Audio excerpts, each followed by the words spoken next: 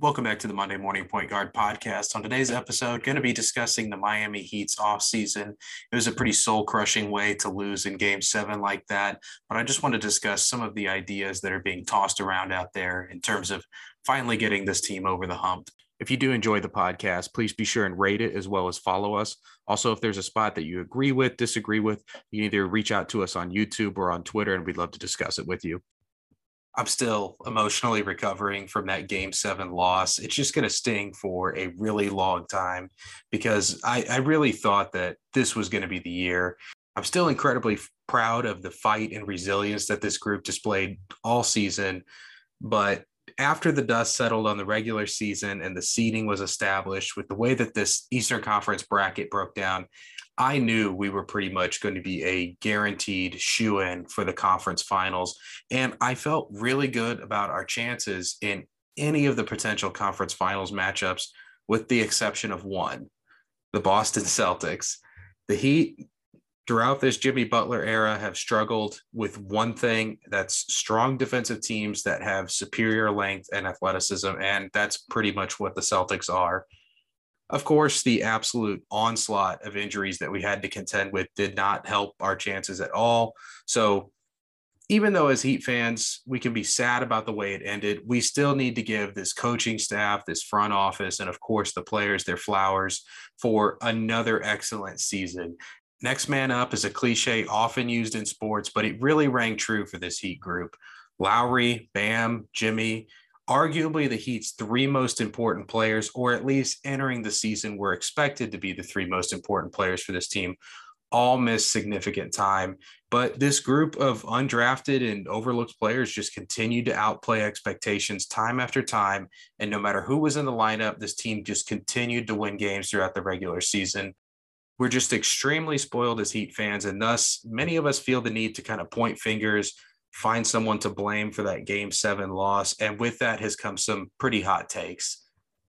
I've seen a lot of people blame Jimmy Butler for taking that three down the stretch of Game 7, stating he's a poor three-point shooter. He had nothing but Al Horford in between him and the basket. Now, sure, both of those things are true in a vacuum, but I think if you boil that decision down to Jimmy in space versus a big guy, you're missing a lot of key context there. I think first and foremost, the idea that Jimmy Butler is going to easily cook Al Horford there isn't a given. Horford has held up extremely well on the perimeter throughout this postseason. He gave Giannis all he wanted during that Bucks series. And when he's been switched on to guards, he holds up really well. His switchability is one of the major reasons the Celtics defense is so potent. So I don't think Jimmy getting an easy basket there is a given by any means.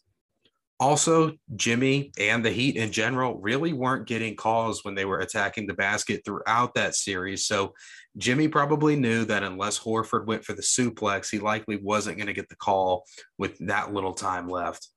And then the last thing I want to bring up, Jimmy Butler had carried the Heat in both Game 6 and Game 7. He played 46 minutes in Game 6 and all 48 in Game 7, where he was receiving very little help from his teammates. Now, sure, Butler's conditioning is world class, but it's doubtful that he was going to have enough in the tank for an overtime period. So he elected to go for the kill shot, and it was still a really good look. And as a side note, I felt like that was going in. I was fully prepared to flip the coffee table over and dance around the living room like an idiot, but it just didn't go down. So was it the right decision to go for that three? Maybe, maybe not. But I think it's really unfair to say that that was the thing that cost us the game because A, we aren't even in the game without Jimmy Butler. And B, I don't think it was a given that he either scores or gets fouled or both if he goes to the basket in that scenario.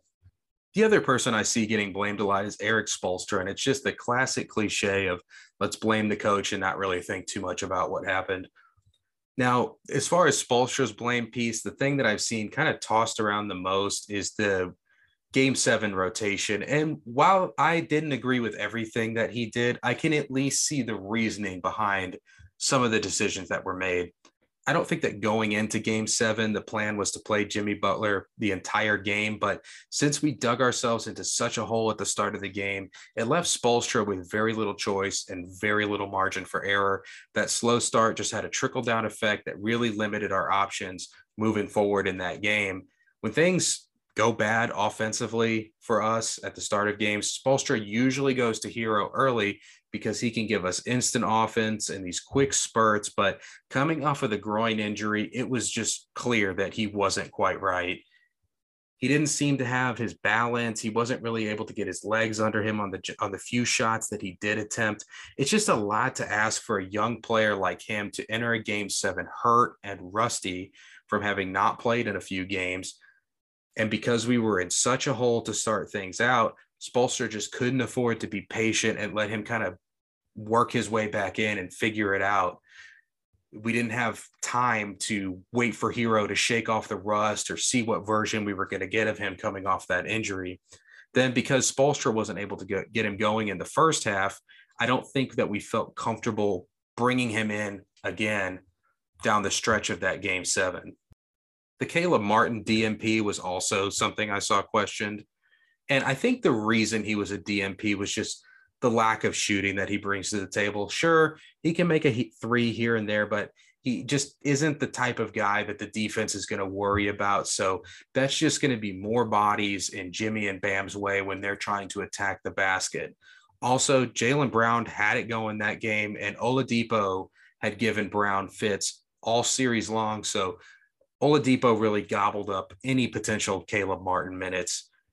PJ Tucker didn't play a ton, I think sort of for the same reasons as Martin.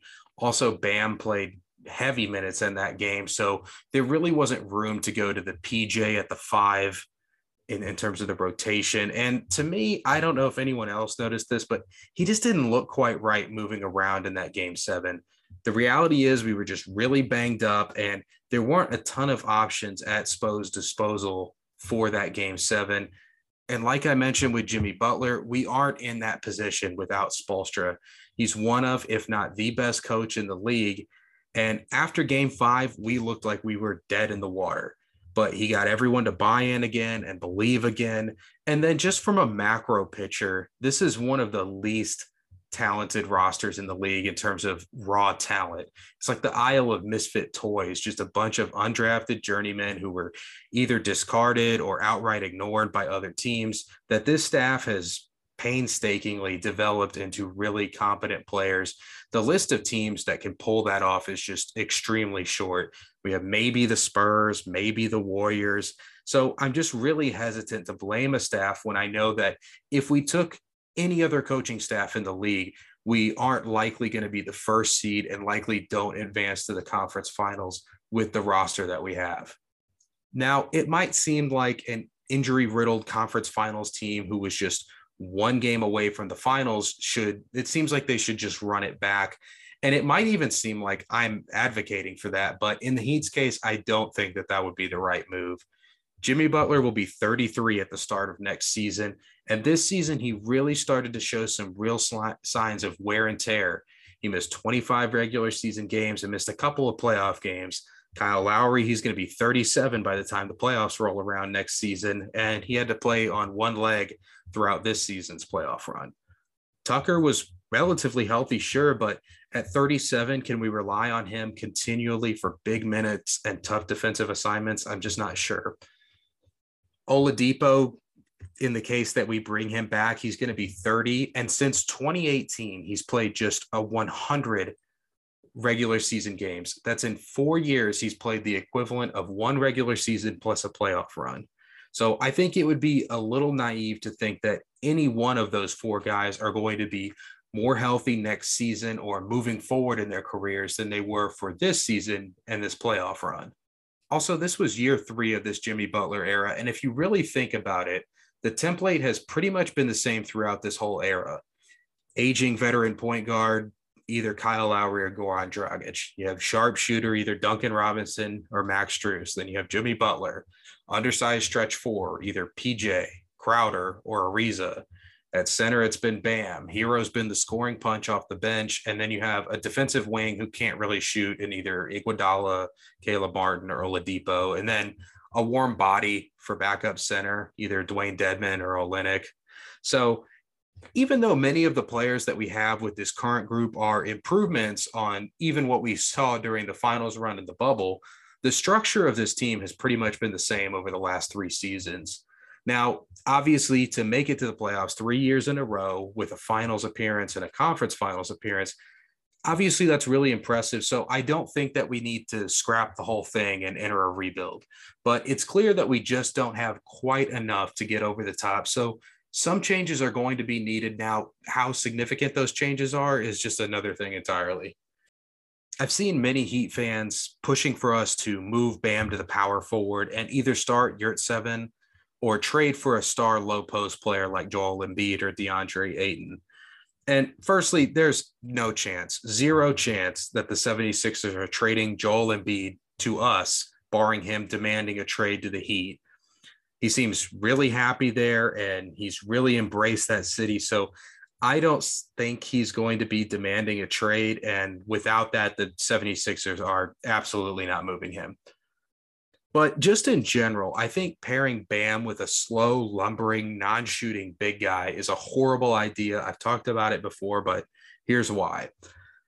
First and foremost, obviously spacing. It's nearly impossible to run an offense in today's league without it. And Bam is just not good enough of a shooter to keep a defense honest. Sure, teams like the Bucks, Celtics, Grizzlies, they've had success with 2 big lineups, but all 3 of those teams that I just mentioned have at least one big guy who's a threat from the 3-point line. The Bucks have Brook Lopez, the Celtics have Al Horford, and the Grizzlies have Triple J. Also, none of the teams that I just mentioned have a non-shooting perimeter player to the degree of Jimmy Butler. So if the Heat did this, they'd effectively have 3 non-shooters on the court: Jimmy, Bam, and either Yurtseven or pick your big guy.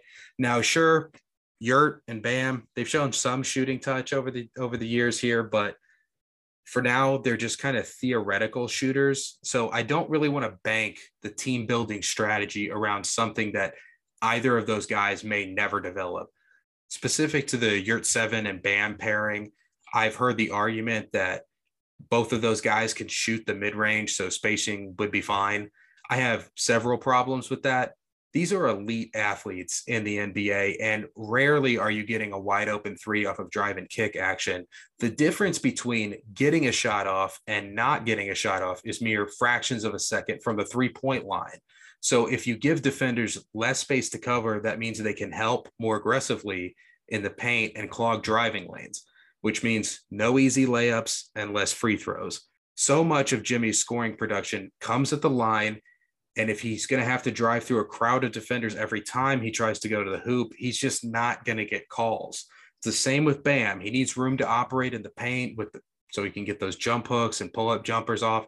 So you can kiss that goodbye if there's going to be 2 to 3 defenders around the basket every time, no matter what. Also, can shoot the mid-range might be a bit of a stretch for both Yurtseven and Bam. They're both really inefficient from that range. So building an offense around 2 players taking shots they aren't very good at and taking a shot that's the least efficient shot in basketball, that just isn't a recipe for success. On the other side of the ball, defense, it really doesn't make much sense here either. Yurtseven just isn't quite there from what I've seen defensively. He can really be a negative on that end at times. Sure, he has the potential to be a good defender, but he's just not quite there yet. Also, one of Miami's biggest weapons defensively is their switchability. So putting Yurtseven out there to just get picked on completely negates that and gives the defense another person that they're going to be able to hunt for.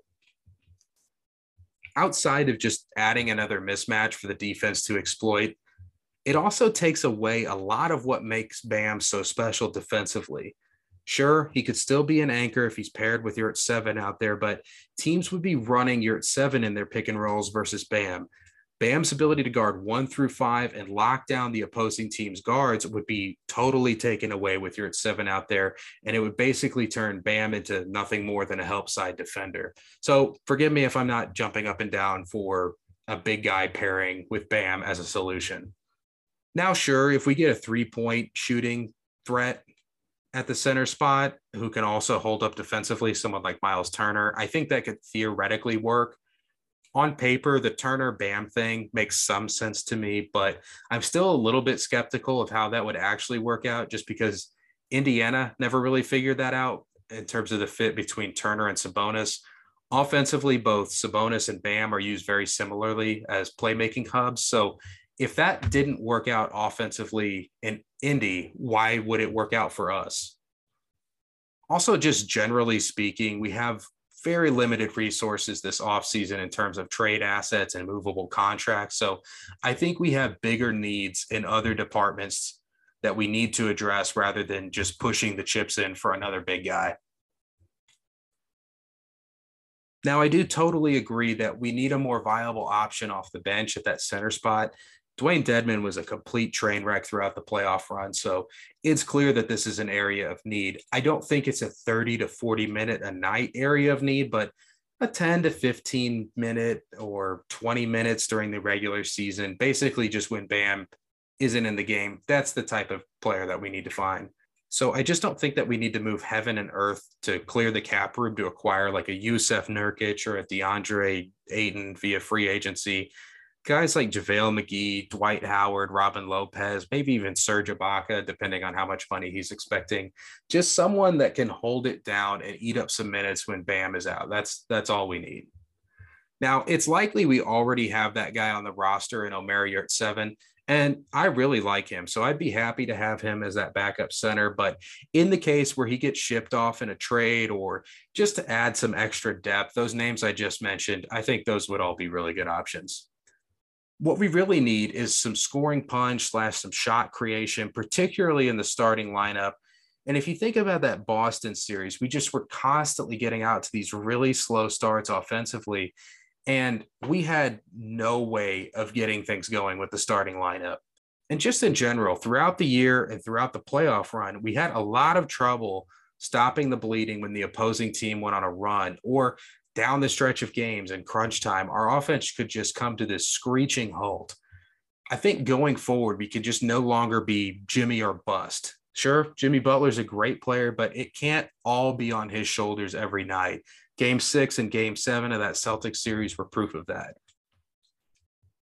Now, in order to remedy that, it seems like we are rumored to be in the market for basically every star player in the league, but I think the Donovan Mitchell rumors have some truth to them. Now, based on the finances, it could either be something like Kyle Lowry and Tyler Hero with picks for Mitchell, or it could be something like Duncan Robinson, Hero, Yurtseven, Strus, PJ Tucker with picks for Donovan Mitchell. Of course, PJ is going to have to take the player option in order to make that work. And for the Jazz piece of this, I tend to think they're going to be more interested in that latter deal, that Duncan Robinson deal. If the Jazz decide to trade Donovan Mitchell, they're entering a full rebuild, tear down, whatever you want to call it. So I just don't think that they have a need for Kyle Lowry. And it's going to be a lot easier to flip guys like PJ Tucker and Duncan Robinson from a Jazz perspective rather than Kyle Lowry. Now, before I get into things on the Heat side, let me just state that I'm a huge Tyler Hero stan, so take everything that I'm about to say with a grain of salt. But I'm actually a little skeptical of a potential Donovan Mitchell move. I was just really alarmed by what I saw from Mitchell this postseason. He was pretty much a turnstile defensively, and offensively, he just settled for way too many bad shots. Now, a shot creating defensive liability who has some sometimes questionable shot selection, that starts to sound an awful lot like Tyler Hero. And obviously, I think and I know that Donovan Mitchell is a much better player than Tyler Hero. It isn't particularly close in my mind, but my point is, and my point of this argument is, I'm not sure that it's the best use of our limited resources and assets to go for this swing for the fences type move with Donovan Mitchell, when I think we have a cheaper guy on the roster who can do a decent Donovan Mitchell impression. So here are the regular season numbers side by side at age 22. And even if we switch Mitchell's numbers to this past season's numbers, you aren't seeing a huge increase in production on the Mitchell side when you consider his shot volume versus Tyler Hero. Shot volume aside, look at the touch numbers.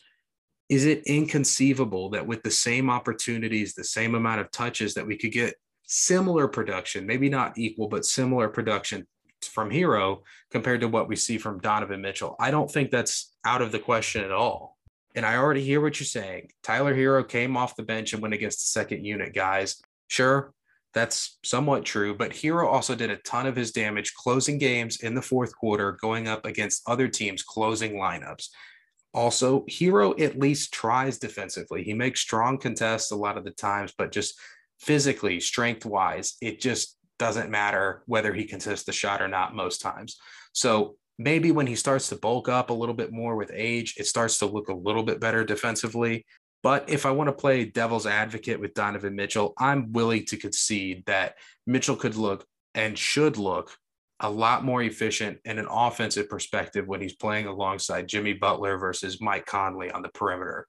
And then for the defensive and shot selection perspective, I don't want to overreact to what I saw this season from Utah, because based on everything that I'm hearing, Donovan Mitchell is pretty unhappy in Utah right now. So he's fully capable of being a good defensive player. So maybe with a change of scenery, all of those issues and warts that I've seen could be remedied on their own. And once again, I want to reiterate, as big of a fan as I am of Tyler Hero, I understand Donovan Mitchell is a far better player. My whole point for this argument is, if we decide to go with Donovan Mitchell, this is the move. This is the only move that we get. It's just going to completely back us into a corner financially and contract wise. So whatever the team is entering the season after we pull this move off, that's the team we're going to have moving forward. It's a little bit like what the Lakers experienced this year, albeit I think the Heat would have a lot more success, but it would just be a few high salary players that either can't be moved, or if you did decide to try and move them, you would be downgrading and just no draft picks. So for me, is completely gutting this roster, moving half of your starting lineup plus key role players and our remaining draft picks, is that going to be worth it for Donovan Mitchell when we have Tyler Hero slotted to make something like $5 million next season, who I think can do a somewhat reasonable Donovan Mitchell impression in terms of production? I'm just not sure that that makes a lot of sense. I don't think that in this scenario, it gets us any closer to a title than we are today. The 76ers this season are like the perfect example of what I'm afraid of gutting our depth and becoming like this really star dependent team. And if you think about the 76ers this year and just eliminate Ben Simmons, just pretend he didn't exist, because he was never going to play for the 76ers this year. So from the team they had at the beginning of the year versus the one they had come playoff time, just losing guys like Seth Curry and Andre Drummond really hurt their depth. It put, for the Drummond piece specifically, it put so much more pressure on Embiid, where he had to shoulder an even greater load, and he just fell apart come playoff time. So the Heat will be giving up significantly more in terms of their core players to make a Donovan Mitchell move. So I'm just fearful of what that's going to look like with an older roster come playoff time next season. Now, if we were filling an obvious hole on the team, like we didn't have a guy who could fill in for that shot creation scoring punch, if we just had no one in that slot, I would be a lot more willing to consider this deal, or I'd be a lot more on board with it, less skeptical, because I'm not just outright against it by any means. But I think it's tough for me to get on board with it when it's not an obvious hole that we already have, an undersized guard who can create his own shot and create shots for others. We already have one of those. So gutting the roster just isn't worth it to me to get a slightly upgraded version of something that we already have. If the Heat do decide to go this route, I'm totally fine with that. If they decide to gut the roster and grab Donovan Mitchell, I trust this front office. They've shown that they are as good or better than any team in the league at finding those diamonds in the rough out there to round out the roster. But for me, this move is talked about as if it's a guaranteed way to get us to the next level as title contenders. I think it very well could get us to the next level as a team, but to talk as if it's a guarantee, I just can't get on board with that. I'm not even sure that it improves the team, much less gets us to a title. If I were in charge, I would just move Tyler Hero into the starting lineup for next season and look to use that Duncan Robinson and or Kyle Lowry contract to make a move to get an upgrade in that PJ Tucker spot. And I love PJ Tucker. He's one of my favorite Heat players of all time. So in no way is this an indictment on him, but at his age, I would just feel a lot better with him either coming off the bench or just playing a more limited role. If we decide to just trade Duncan Robinson with some picks, plus maybe throw in your 7 in there, that would put us in position to get some really helpful guys like Harrison Barnes, Jeremy Grant, Jonathan Isaac, OG Anunoby, who I hear may want out of Toronto. Even a guy like Kyle Kuzma could be really good for us. Of those guys I just mentioned, I think the Kings are going to be pretty hesitant to move off of Harrison Barnes since they seem all in to make the play in. Also, for the Jonathan Isaac piece, I'm just not sure if I want to bank on him being healthy. Although, if he is able to come back 100%, we would undoubtedly have the best defensive team in the league with 2 players who are fully capable of being the defensive player of the year. Jeremy Grant, he's perfect on paper, but in reality, I'm not sure how that would look. He said multiple times that wherever he ends up, he wants to be the man wherever he goes. So, do I think that he would be happy as a 4th option in Miami? That's doubtful to me, since that's the big reason that he left Denver for Detroit. So for me, that kind of leaves Duncan Robinson for either OG Anunoby or Kyle Kuzma. I think either would be great fits. OG is still relatively young. He's only going to be 25 next year, and he's a good enough shooter to continue to space the floor. He's also shown an ability to get his own shots, but at the same time, he's not going to dominate the ball too much. Kuzma looked really good this season once he got out of LeBron's shadow. He isn't quite the shooter that Anunoby is in my mind, but he's still good enough that the defense just can't completely leave him alone out there. And he's a much better rebounder than Anunoby. The price for OG might be too high for us to acquire him, but I think we could easily acquire Kyle Kuzma for Duncan Robinson and maybe a first round pick or 2. Washington is either going to be entering a full-on rebuild should Beal leave, or if he resigns, they're going to be looking to go all in to acquire a star player to play alongside Beal.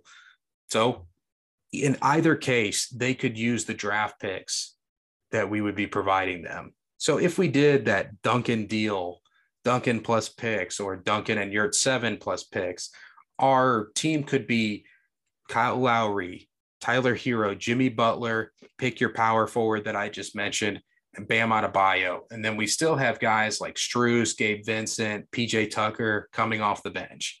And I really tried to find a move that I liked for Kyle Lowry, but there just aren't that many outside of the big splash for Spida Mitchell or Levine in the sign and trade type scenario, which would also include Tyler Hero.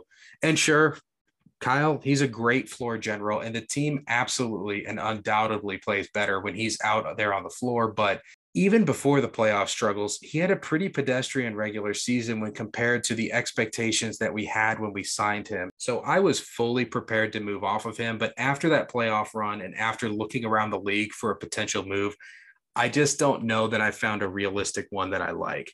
And he certainly isn't the type of player that I want to just give away or just try to get the money off the books by sending him to something like Oklahoma City with a pick. Speaking of Oklahoma City, there's maybe some type of Shai Gilgeous-Alexander for Kyle Lowry move, but I doubt that we have the amount of draft picks that it would take for us to go from Kyle Lowry to Shai. Other than that, for some somewhat realistic moves, we'd be looking at something like De'Aaron Fox, a swap there. But I think that isn't really helping us given Fox's shooting woes. Maybe the Nets are just completely fed up with the Kyrie situation. Once upon a time, Kyrie wanted to come to Miami, so maybe they want a more reliable in terms of showing up for work player in Kyle Lowry, but I still think that's pretty doubtful. There's also Gordon Hayward and Tobias Harris for the Hayward piece. I think I would rather take the risk for a guy like Jonathan Isaac and just giving up Duncan Robinson, who we aren't really using anyway, than I would swapping out Kyle Lowry for Gordon Hayward from an injury risk perspective. And for the Tobias Harris piece, I think he's become a bit underrated. I've been kind of shopping him everywhere for teams that don't have a ton of draft capital that also want to kind of cash in for a star player. It just seems like Philly is hell-bent on just getting him out of the building. But I don't know that they're going to want Kyle Lowry when they already have Tyrese Maxey and maybe Harden. It's doubtful. But if they do end up doing some type of sign and trade with James Harden where they're shipping him out the door and they have a hole at point guard, I think they would be interested in getting Kyle Lowry.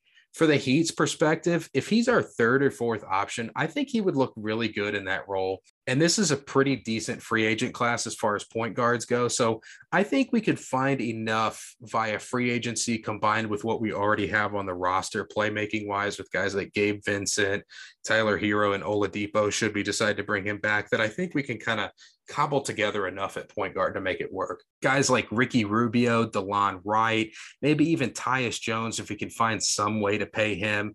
I think even a reunion with Goran Dragic would really work there in the situation that we end up moving off of Kyle Lowry. Now, I'm leaning more towards that Kyle Kuzma, Jeremy Grant, that Duncan Robinson trade for a wing player as opposed to the Kyle Lowry for Tobias Harris type swap. Pretty much for the same reasons that I'm skeptical of the Donovan Mitchell trade. I'm just not sure that the upgrade from Kyle Kuzma or someone like that to Tobias Harris is going to make up for the fact that it's costing us Kyle Lowry. Last thing I want to touch on is just the guys who were on this past year's team who could potentially be free agents. And let's get the obvious ones out of the way. Max Strus and Gabe Vincent both have team options for less than $2 million. So that's a no-brainer to me, bring them back. Caleb Martin is a guy that I would like to bring back, and same with Victor Oladipo. But if both of those guys are wanting north of like $7 million per year, I think you have to let one of them walk. I think Martin is likely going to be wanting that $5 to $8 million a year range. And Oladipo, I have no idea what he's expecting. If Oladipo wants to take another one of those prove it type deals, that's a no-brainer, bring him back. But if he's wanting something 10 million and up for like 3 or 4 years, that's a hard pass for me. At this stage, he's shown just only flashes of what he once was, and he has definitely not proven that he can be healthy for long stretches. So I just wouldn't be willing to make a big commitment to him. Unlike the point guard class, this free agency wing class is really weak. So someone might be inclined to really break the bank to either get Oladipo or Caleb Martin. Now, I know Heat fans are ready for a big splash this offseason, but this team is 2 seasons removed from a finals appearance. And this past season, they were one Jimmy Butler shot away from a trip to the finals. In either of those series, if we have better injury luck, maybe things turn out differently. So let's not completely overreact. It's clear that we need to make some somewhat significant changes to take the next steps as a franchise, but to completely blow up this team, that just doesn't seem like the way to go to me. As Heat fans, we're extremely spoiled to have a front office that we can trust. So whatever they end up deciding to do, I'm really confident that it's going to be the best move for this franchise.